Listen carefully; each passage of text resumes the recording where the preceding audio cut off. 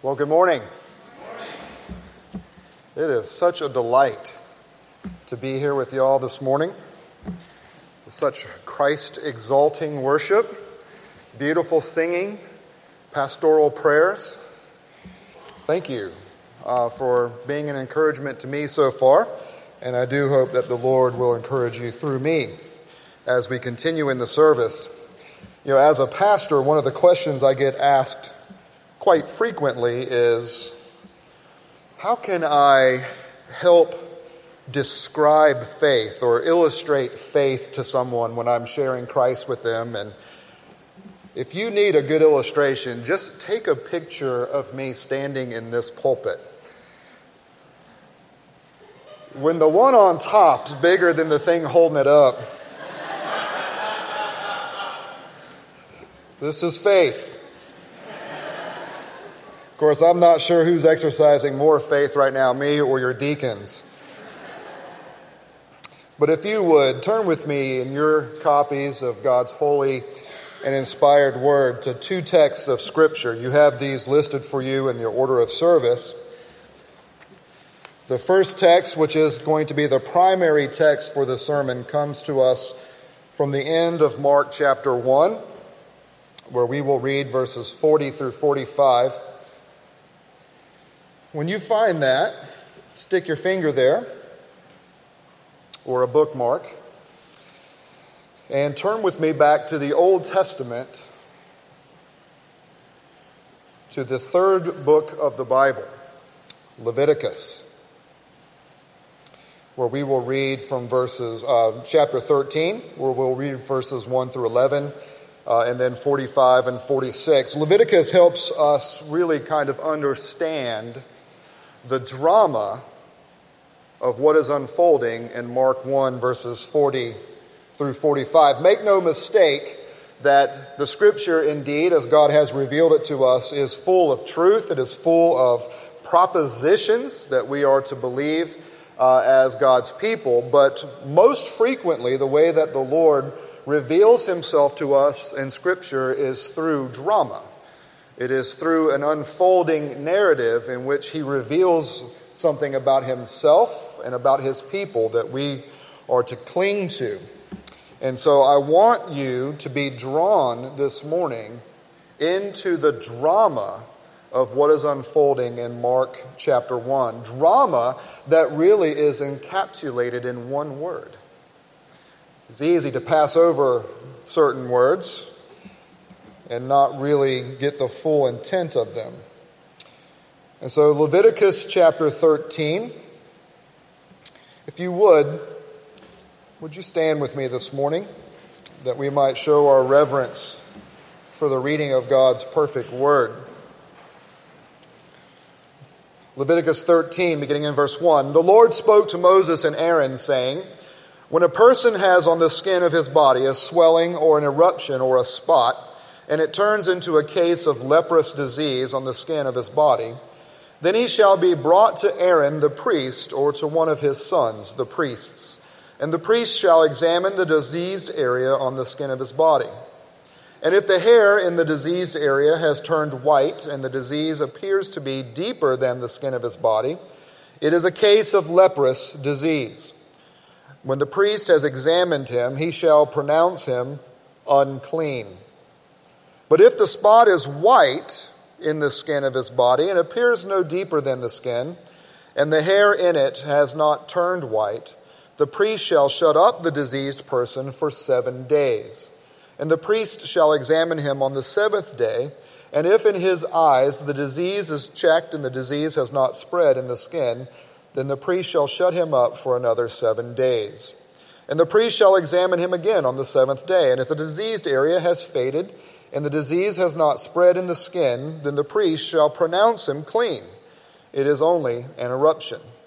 And he shall wash his clothes and be clean. But if the eruption spreads in the skin after he has shown himself to the priest for his cleansing, he shall appear again before the priest. And the priest shall look. If the eruption has spread in the skin, then the priest shall pronounce him unclean. It is a leprous disease.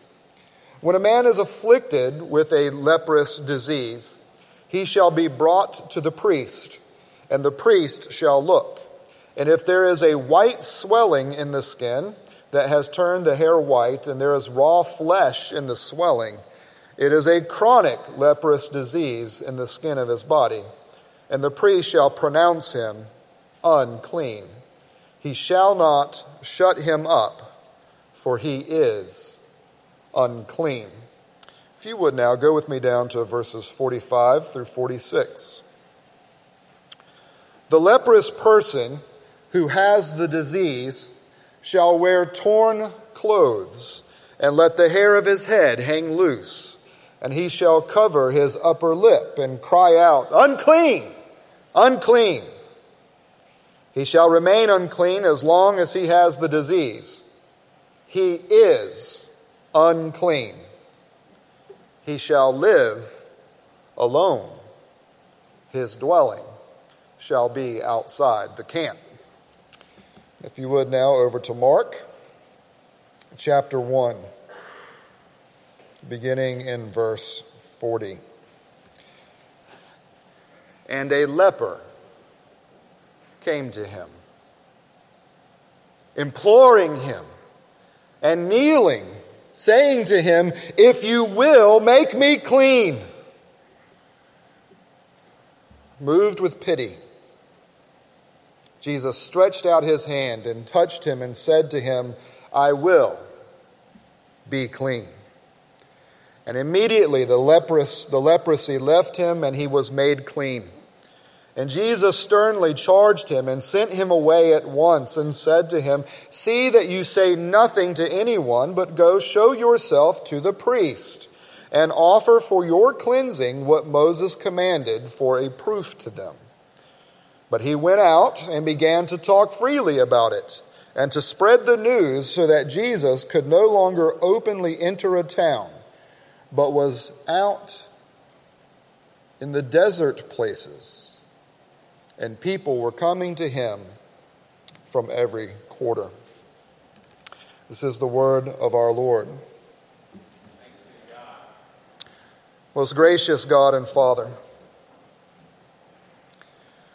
we praise you this morning that you have not left us in the dark after our fall into sin and misery, but that in your grace you have pierced the darkness with the fullness of light and truth in the face, in the person, in the touch, in the healing, in the work of our Savior, going to a cross, being condemned in our place, going outside the camp to die, in order that we this morning might approach you with the full boldness of his righteousness, to enter into the holy places and to listen. Would you this morning illumine our minds and hearts by your Holy Spirit unto a true understanding of your word? And might you give us grace upon grace, that we may indeed receive it with all due reverence, humility, but also joy. And may it lead us to see Christ, and that we might put our whole trust in him alone, that our lives might shine as monuments to your eternal loving kindness and to your awesome and glorious grace. We ask this for the sake of our Savior, Jesus Christ, the great shepherd, who came into this world to seek and to save us, his lost sheep. In Jesus' name we pray. Amen. Please be seated.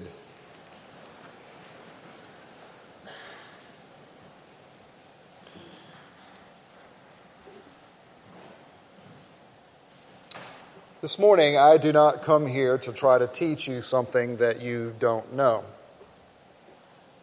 I've not come here to try to illumine to you something that you've never heard. I haven't come here this morning to try to urge you to do something you're not already doing. What I've come this morning to do is to speak a word on behalf of Christ to you, to encourage you to continue. To encourage you to continue to seek to love and to reach out to those who are hurting, to those who have experienced great trauma, as those who may not fit in our society. Although the context of Mark 1 is talking to us about a man with leprosy, make no mistake that even though most of us never come into contact with someone who has leprosy, we most definitely come into contact with people every day who feel like they have been cut off from society. In fact, as you are striving to minister down here downtown, you come into great contact with people who feel like the very system in which they are trying to live is arrayed against them, where there are systemic problems within society that have been placed there specifically to keep certain people out and to secure the power, to secure the good, the true, and the beautiful for a limited number. Have you ever felt like you were on the outside? Ever had that experience of not feeling valued, not being liked, feeling like people were avoiding you or ignoring you, or even worse, who were very purposely trying to make your existence difficult?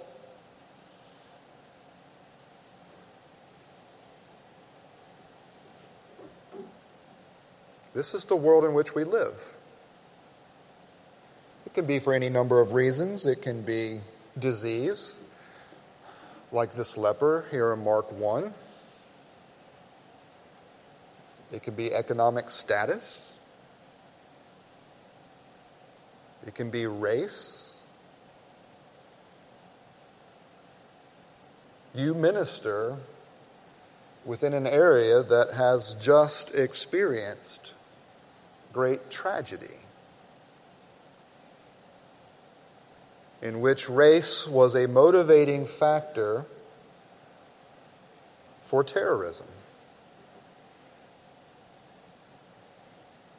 where there was a group of people who were not only treated as if they were on the outside, but were executed for it.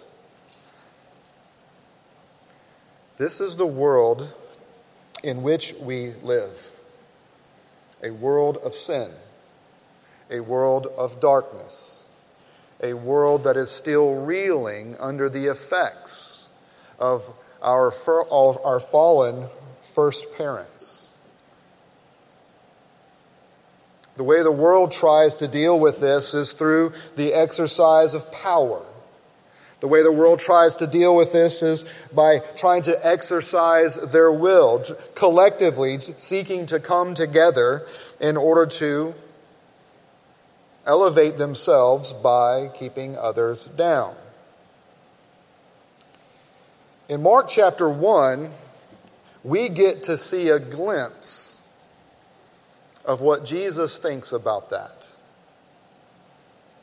And we also get to see what Jesus chooses to do because of what he thinks. Have you ever felt like you were on the outside? Here in Mark chapter 1, we have a man whose very existence is defined by being rejected, being on the outside. Even in the way that Mark describes him, notice here in the text, it does not say that a man with leprosy approaches Jesus. Mark calls him a leper. A leper came to Jesus.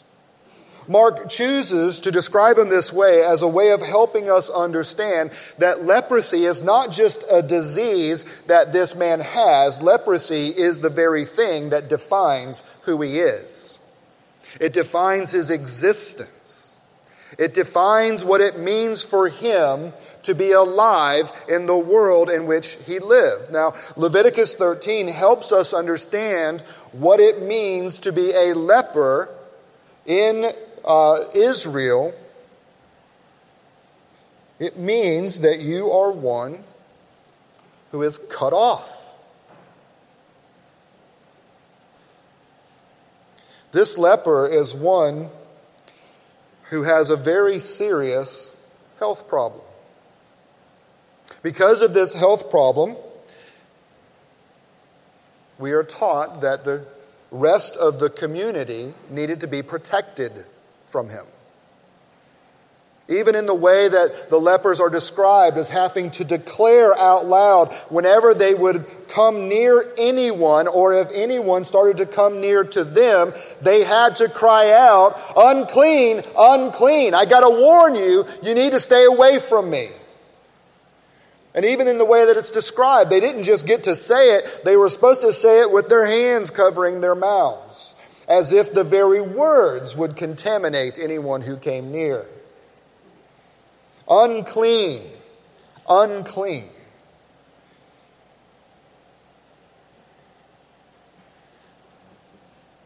The description is short, yet it provides us a wealth of information. On the surface, it doesn't appear to be much of a big deal, and yet is extremely colorful and suspenseful. When we see that a leper is coming to Jesus, we are to see someone exiled from community who is a threat because he is breathing, and he approaches Jesus. He is a leper. Leprosy defines his existence. He can't get away from it. He can't forget it. He doesn't get to take a break from it.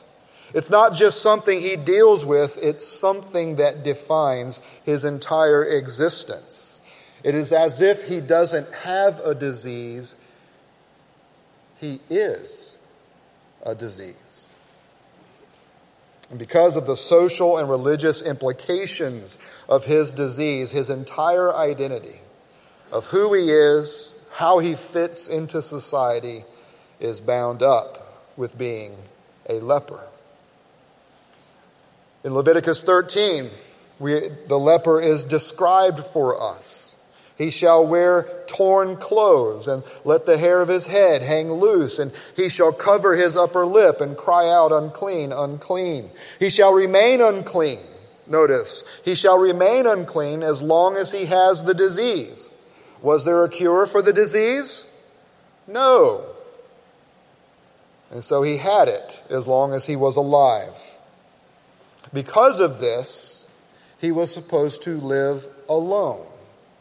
His dwelling was outside the camp. Now, this idea of wearing torn clothes and having long hair, this is not a description of someone from Folly Beach. This is not someone who has decided to just kind of unplug and take a break and, try to go out into nature and live by himself to try to, redefine himself.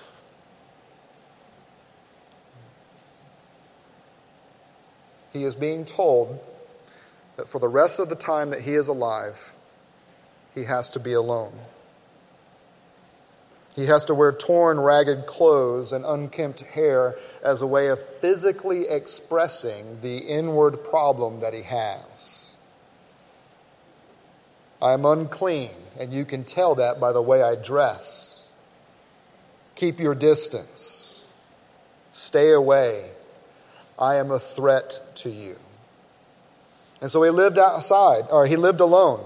He dwelled outside the camp. There was no normal life for the leper. What if you were married and then developed the disease? What if you had a family and then you developed this disease and you never once again got a hug from your child? That you never once again got to embrace your spouse. That you never once again got to simply shake hands with somebody when you saw them on the street.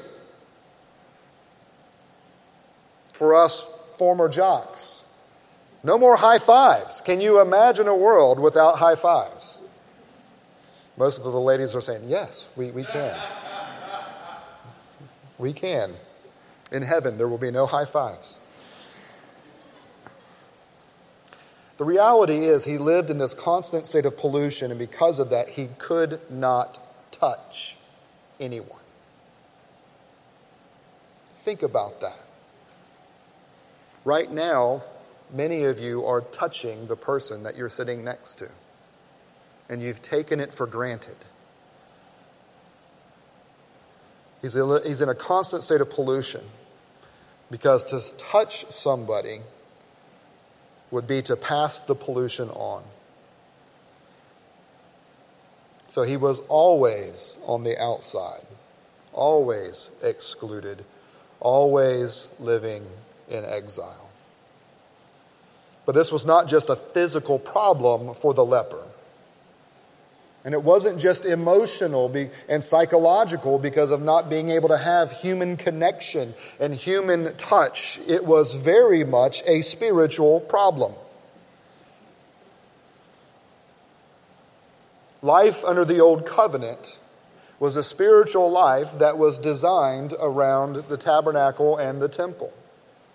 It was a spiritual life that was designed around a sacrificial system where you had to come and you had to present yourself and you had to present your offering to priests who then would mediate on your behalf and offer the sacrifice according to God's law.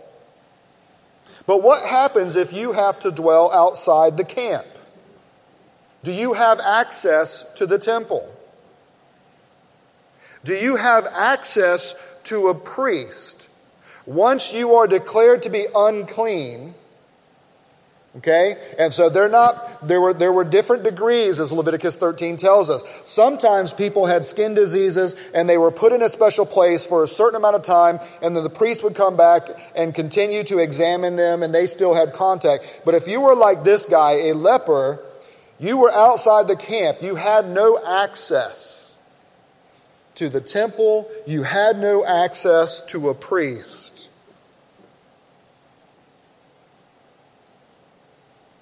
This leper understands that there is one true God and there is one way that he has revealed himself to be worshipped, and he does not have access to it. This is serious stuff. One could only approach through sacrifice and priesthood. But being unclean, he has no access to these provisions. He lived outside the camp so that he would not defile the camp. He lived outside of the temple so that he would not defile the temple. You see, the warning in Leviticus is that the leper, in his very presence, is a threat to pollute God's holiness. As things continue to develop, there was an oral tradition called the Mishnah.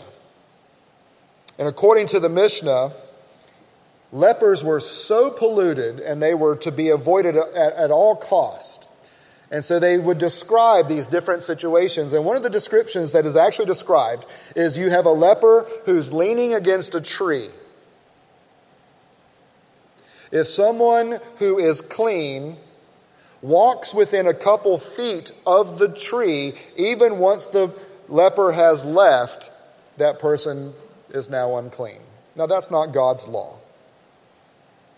But that's where the legalists took things. You don't even want to come into close proximity to a tree that has been touched by a leper. At the time of Jesus, we are told through one of the first century historians that one of the provisions that a leper did have is that they could go to synagogue. So he couldn't go to temple. He couldn't have access to the priesthood. He couldn't have access to the altar to provide sacrifice. But he could go to synagogue. However, what they did in synagogue was they created these screens. And so all the regular folks sat in their area. And all those that are lepers had to sit behind this screen. Can you imagine going to church and there being something structurally put in place to keep some people from others? Can we imagine what that architecture might look like? Right? A church building with nice pews on the first floor and a balcony erected for others. Can we imagine what that might look like? Can we imagine as those who live in Charleston to have one group of people who had to sit separated because they were feared, because they were thought of being less, that their presence was described as being polluting? Can we imagine that? What are the screens that are still erected today? We don't necessarily arrange our churches now to where we have certain people sitting on the floor and other people sitting up in the balcony. But what are the screens that are still in place? You see, what was interesting for the leper is they could show up to synagogue, but they had to sit behind the screen. And so when they would come to the very place in order to hear the Word of God read, in order to hear the Word of God prayed, in order to hear the Word of God sung, the fact that they had to sit behind a screen was a reminder that everything that was going on about the Word of God, they didn't have access to because they had to stay behind the screen. What are the screens that we still have erected within our church today? This is what the PCA began to discuss at General Assembly last month. It is what the PCA has directed us to be contemplating this entire coming year. What are the systemic things that are still within the church whereby we have erected them in order to keep certain people down by elevating others? Are there things that we do within the church to purposely keep minorities out in order to retain some sense of Southern white heritage?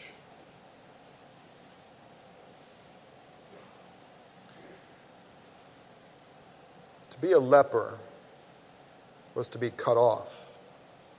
We may not deal with lepers today, but beloved, we do still cut people off.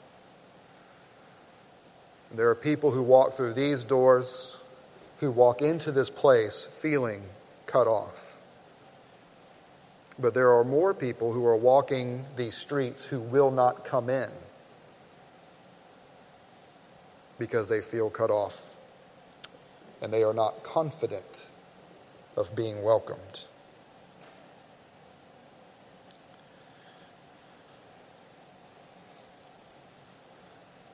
There's a lot going on in this word, leper. But that's not the drama. That sets up the drama. The drama is, notice the text. You have this leper, you have one who is supposed to be cut off, living outside the camp, not supposed to be around people. When he gets around people, he's supposed to cover he's supposed to show that he is polluted by his clothing, his appearance. He's to cover his mouth to keep people from being polluted from his words. And he is to cry out, unclean, unclean. And what happens? This guy doesn't abide by the rules that have been set in place. Instead, notice what it says is that he comes to Jesus, and the language that is used here in the original text is language that's meant to give us the impression that this guy is passionate. That this guy is not just, kind of thinking, well, is that Jesus? Is that the one I've heard of?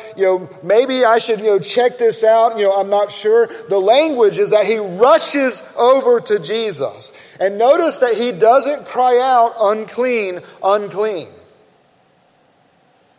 He is a man who is in a desperate condition. He is, in a sense, dying to be clean. There is an urgency about him, and his urgency leads him to do what is absolutely unheard of, especially given all the rules in the law and the religious writings of the day. He goes to Christ, and he throws himself down in front of him. He invades Jesus' personal space. And by doing so, make no mistake, he is threatening Christ. This is not just a guy that's down on his luck, thinking maybe this guy, can help me out. He threatens Jesus with his presence. He doesn't warn him.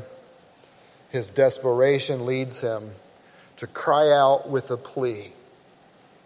If you're willing. Now, in a lot of the translations it says, if you're willing, you can heal me. It's not what it says in the Greek. It says, if you're willing, heal me. It is a plea. It is an urgent cry. Heal me. This is faith. Seeking out hope in Jesus Christ. A man who has no hope, a man who is cut off, has no regular life, no human connection, flies to Jesus, threatens Jesus with his presence, but enacts this cry of faith, heal me. And so what does Jesus think about this man? The text says that he is filled with compassion. And that is true. But this idea of compassion means more than the way we tend to use the word compassion. When we think of compassion, we tend to think of Jesus, in the old flannel board Sunday school program, Jesus who's pictured there nuzzling little sheep. The cute little sheep, and Jesus has it, and he's kind of nuzzling it, and look at the compassionate Jesus. That's not what's intended here. The same word can also be translated in many different ways, including the idea of being angry. Literally, it can be translated as filled with indignation. Not that Jesus is filled with indignation because this leper has invaded his presence. It is the indignation of a Christ who has come to seek and to save the lost and to see the way sin has ravaged this man. Compassion, guys, is not just about trying to warm up to people and trying to be nice to people, almost in this mealy kind of Christian, we just want to, be nice to you. Compassion involves being angry with the ravages of sin that we see around us. That the drive that we have as the Church of Jesus Christ is not simply, we have someone to offer you.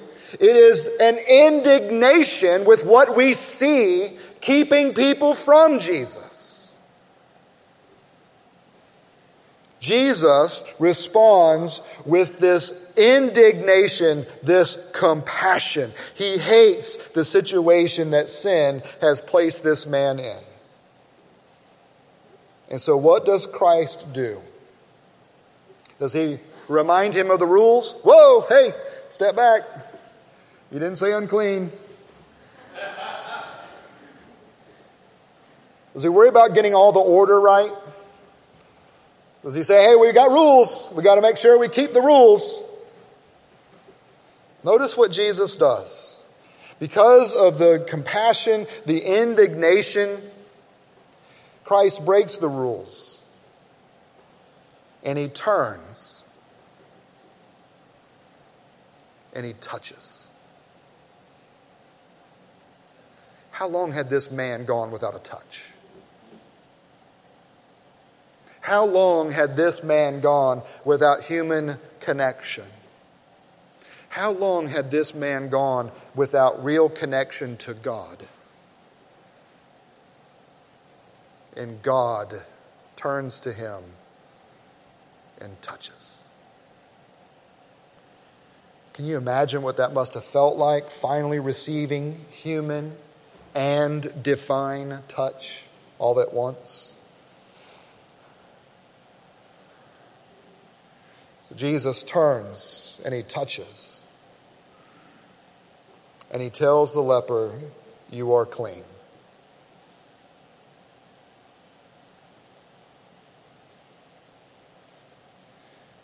Make no mistake,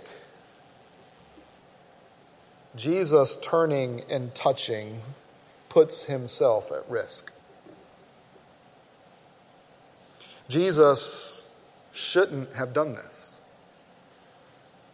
unless he was willing to take on this man's pollution.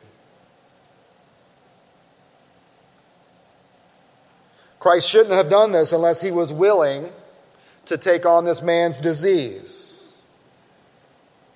Christ shouldn't have done this unless he was willing to take upon himself this man's guilt and this man's exile. Unless his intention was to make the other's sickness his own, he shouldn't have done this. Unless he was willing to go outside the camp as one with the status of being unclean, he shouldn't have done this. But beloved, this is the whole reason that God sent his Son. To identify with those who are living outside the camp. Christ came to unite himself with those who were diseased and polluted and sick and cut off and feeling that they had no place in this world. Christ came to unite himself with those who had an inward problem, but not just a disease of leprosy, the greater problem of sin that had brought that leprosy upon him. Throughout the beginning of Mark chapter 1, one of the recurring themes that Mark wants us to understand is that with the coming of Jesus Christ, there is the coming of the long-awaited great eschatological king who is going to reverse the curse of sin and introduce the eschatology, the great eschatological hope of God's people. When Jesus turns and he touches, he reverses the curse. Christ in his compassion touches this man, cleanses this man. Christ in his compassion reverses the curse that this man is living under. But there's a point in this text that Mark wants us to get. It's not just the drama of Jesus being willing to take on this man's pollution in order to clean him. It is the way that Jesus goes about doing it. That loving people is costly. That loving people requires that you live under the threat of those whom you're trying to help. But notice here, it also means identifying with the person to the point that their status becomes yours. Do you notice what happens after Jesus touches and after he heals? The man in fulfillment of the conditions of Leviticus 13, goes to the priest to show himself. I'm clean. I can come back into the community. I can come back to temple. I can come and I can offer sacrifice. And I can be one with the people of God again. See? And he goes and he presents himself. What happens to Jesus? Does Jesus, put another notch on his sandal? There's another one. Another miracle. Hey, y'all, did y'all see the miracle? You see what I just did there? I'm awesome. Right?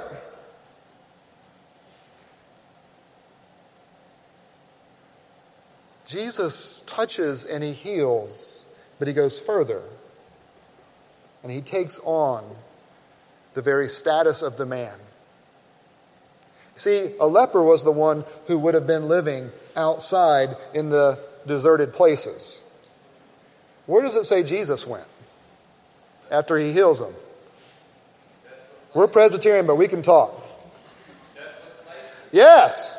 Jesus is the one who ends up in the desolate place. And the man ends up doing what? Running around, talking to everybody and telling everybody that he can of what has happened. He is brought back into community because Jesus goes out. And what we are to learn from this, guys, is that the great healer brings healing by living the life of the one who needs healing. Let me ask you something today. Is Jesus still in the business of touching people?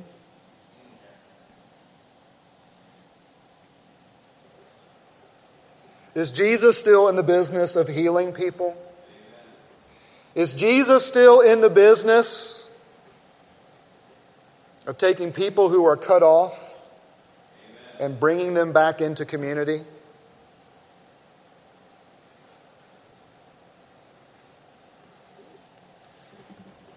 Have you been touched by Jesus?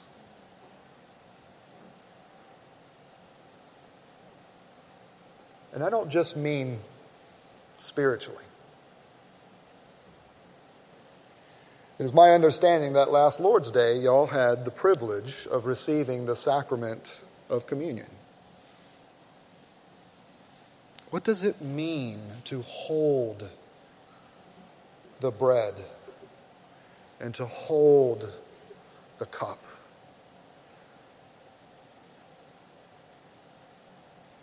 To whom are they directing you?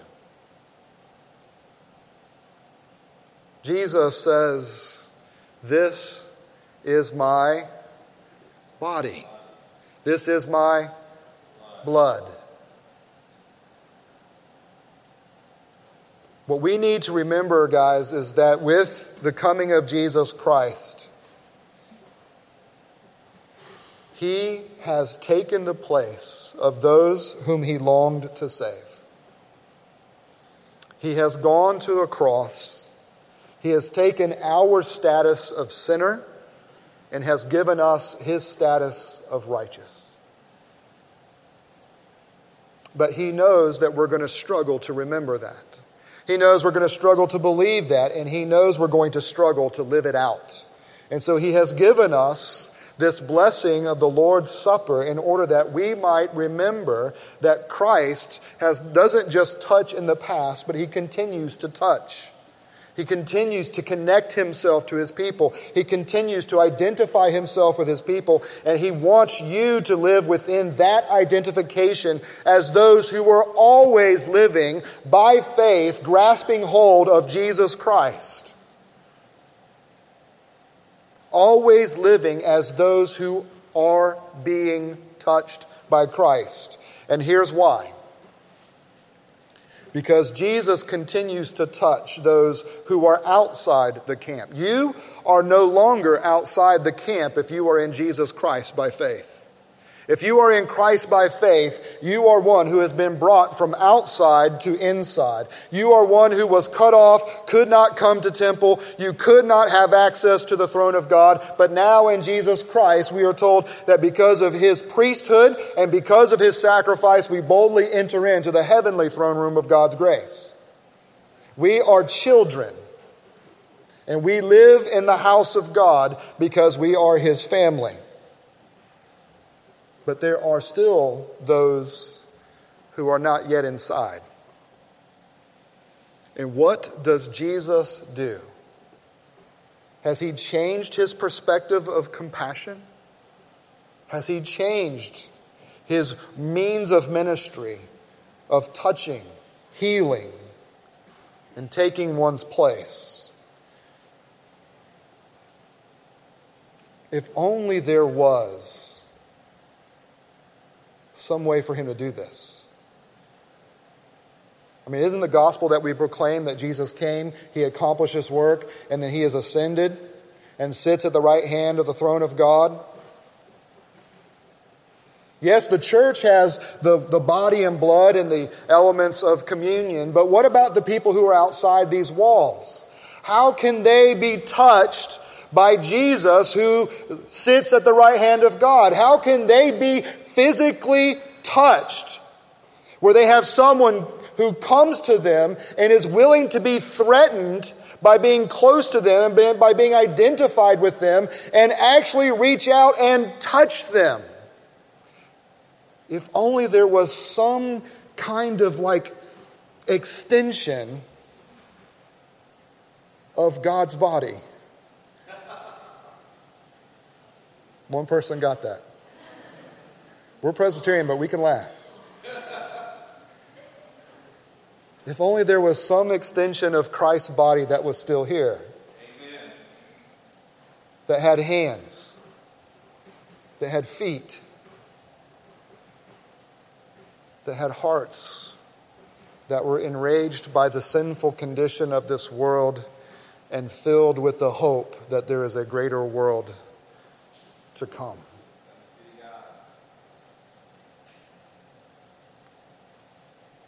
There's a reason Jesus doesn't save us and take us to heaven. We are his body that still exists here on earth. And we exist with a purpose. And that purpose includes going to those who feel exiled from the community and reaching out, and if anything, just physically touching them. Now, I am a good Irish Presbyterian, and I don't like to be touched by anybody. Unless it is in football or wrestling, something aggressive. I don't even like that anymore because I'm too old. But beloved, that's why we are here. And we are here to preach the gospel. We are here to administer the word and the sacraments and prayer. We are here to be a place of worship. We are here to be that place where the grace of God flows through his people into the world.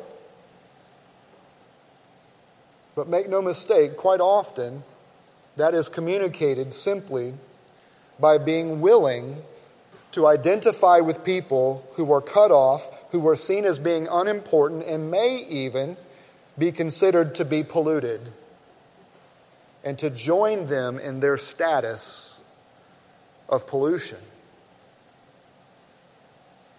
and touching. There's a reason that we are told to greet one another with a holy kiss.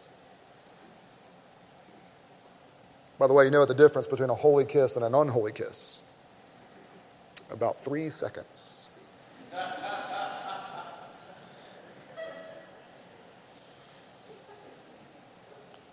My understanding of this church in the short time that I've been here is that you guys have prioritized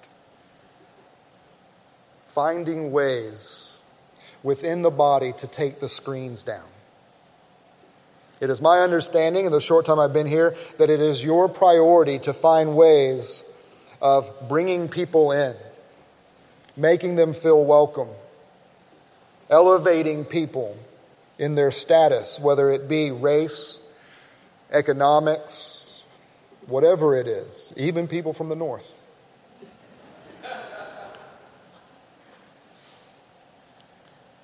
My encouragement to you is that you have developed this reputation.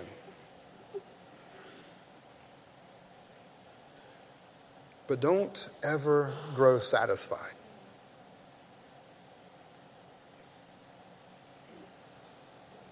We have been reminded recently that there is still great hate. But we have also been reminded that there is still a heavenly power that overcomes hate in saying words like, I forgive you. Let us be a people who are willing to take on ourselves the threat of forgiving people. Have you noticed what has happened to our brothers and sisters at Emmanuel AME because they were willing to say, I forgive you? They have come under great pressure. They have come under great pressure from those in the white community who have wanted to say, well, it's not genuine. They're just trying to make headlines. And they have come under the pressure of groups like the Black Panthers, who marched through these streets recently saying that you should not be forgiving. Instead, what you should be doing is taking up arms. We have a group around the corner here that they have willingly embraced the threat of manifesting Jesus to our city and to this watching world. And it is for us to come alongside them and embrace them, hug them, touch them, let them know, not just in words, but in physical presence, that we are the same children of the same God, that we dwell forever in the same house of God, and what I will experience, you will experience together forevermore because of the reconciliation of Jesus Christ. Let us not just preach these words, let us grab hold of people and let's touch them. Let's bring down the screens. But let's also be willing to be counted as those who have no status. Which, by the way, since the Supreme Court ruling, anyone somewhat feeling like maybe you're no longer welcome in your culture? Is that a bad thing? Or is it an opportunity to take upon the status of exile in order to go to those who are truly exiled from God in sin, Amen, and to reach out and to hug them and to let them know that there is a cleansing that is waiting if they will but go to Jesus and say, if you are willing, heal me. Brothers and sisters, we are to receive Christ. And we are to present Christ. And we are to do this in a way that reflects the very way that Christ has accomplished these things. We are the agents of the great healer who brings healing. And we, like our Savior, we do so by living the life of the ones who need healing. And so go with Christ. Be his living word. Be his hands and be his feet. Turn, embrace the threat, and touch. For this is what your Savior thinks. This is what your Savior has done. This is what your Savior is still doing, if you will make yourself available. Let's pray. Our Heavenly Father, we give you all grace and glory for the amazing salvation that you have given us in Jesus Christ. It is so easy to pass over what it meant for us to be outside of Christ because of our sin. And But we thank you for passages like this that remind us of what it meant for us to be dead in our sins and trespasses, to be cut off from our God, and to be dying of a disease, even if we thought things were going well. And we thank you for texts like this that, in bringing out to us that pollution that was ours, also elevating in our faith what our Savior has done in order to heal us. It becomes so routine sometimes, God, to talk about things like, well, Jesus came and Jesus went to the cross and Jesus took my sin upon himself, and because of that I have now been given his righteousness. And sometimes those words start to get lost in their theology, or they tend to get lost because of the way we're not connecting them to our everyday lives. Father, forgive us for this, and use your word to increase within us our imaginations that will allow our faith to grow deeper and stronger and higher, that we might really come to understand and to believe what it means for us to be united to this Christ, and what it means for us to be his agents, risking the threat of pollution, risking the threat of physical violence, risking the threat of having people say mean tweets about us, in order that we might make ourselves, and therefore you, available to the hurt, to the downtrodden, to those who struggle with disease, those who struggle because they are a minority living in a system that is bent against them, living under the oppression of economic poverty. Whatever it may be, Lord, let us be the ray of hope. Let us be the light of truth that pierces the darkness as we go out and we do things like hug people, and we give them food, we give them clothes, and we show them the Jesus who is indignant with their sinful condition to the point of dying for it. Father, may this be the compassion that controls and therefore motivates us to do all things for your glory and for the joy of your people. We pray this in Jesus' name. Amen.